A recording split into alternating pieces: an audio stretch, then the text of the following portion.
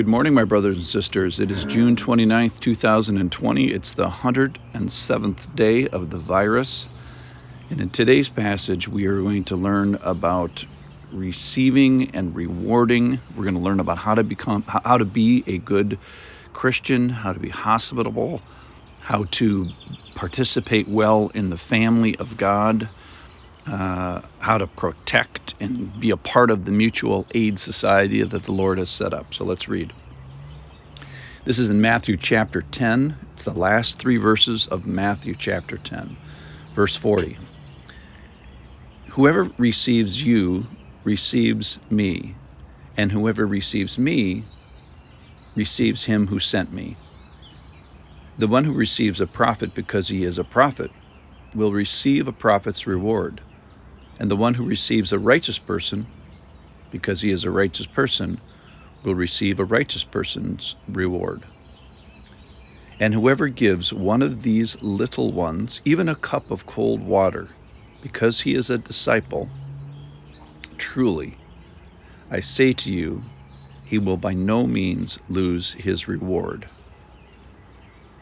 So we see here that the Lord is setting up a Motel 6 mutual aid society involving hospitality. It's involving some big things about receiving prophets, getting the main thing. I think part of that is receiving their message, but I think it's also receiving their bodies and taking care of the physical needs of sort of the big people in the church. But it also addresses the little people, which we'll get to. So let's talk about the big people. Let's talk about the be kind to your pastor part of this. It specifically addresses those who bear God's message and who speak for God. I was at a commissioning last night of a Christian worker and praying and laying on of spiritual hands to this person. And there was a theme a bit of gird your loins and God, please give grace to this call because there's trouble ahead. So what is the trouble ahead that person is very likely to encounter? Well, it's us. It's the people of the church. We don't, to Carrie Underwood's credit, we don't cry pretty. We don't save easily. We don't save pretty. And then even after that, within the church, we don't sanctify pretty easy. We don't sanctify pretty either. So likely, a lot of the trouble that this person is going to have is going to come from within the church, not just from without the church, from within the church. So let's take care of our pastors and workers. But then it addresses the little ones. And whoever gives one of these little ones even a cup of cold water because he is a disciple. So let's define little ones. People say, well, who should I serve in my church? Well, find somebody that poops in their pants and serve them. Someone that can't be nice back to you. I think it is probably who this is referring to. And then the other thing is like, well, is this a major thing? Are we going to have to do some, major building campaign or a 10-year project kind of thing for this person? No, it's a cup of water. It's almost like he chooses the smallest example for the smallest person.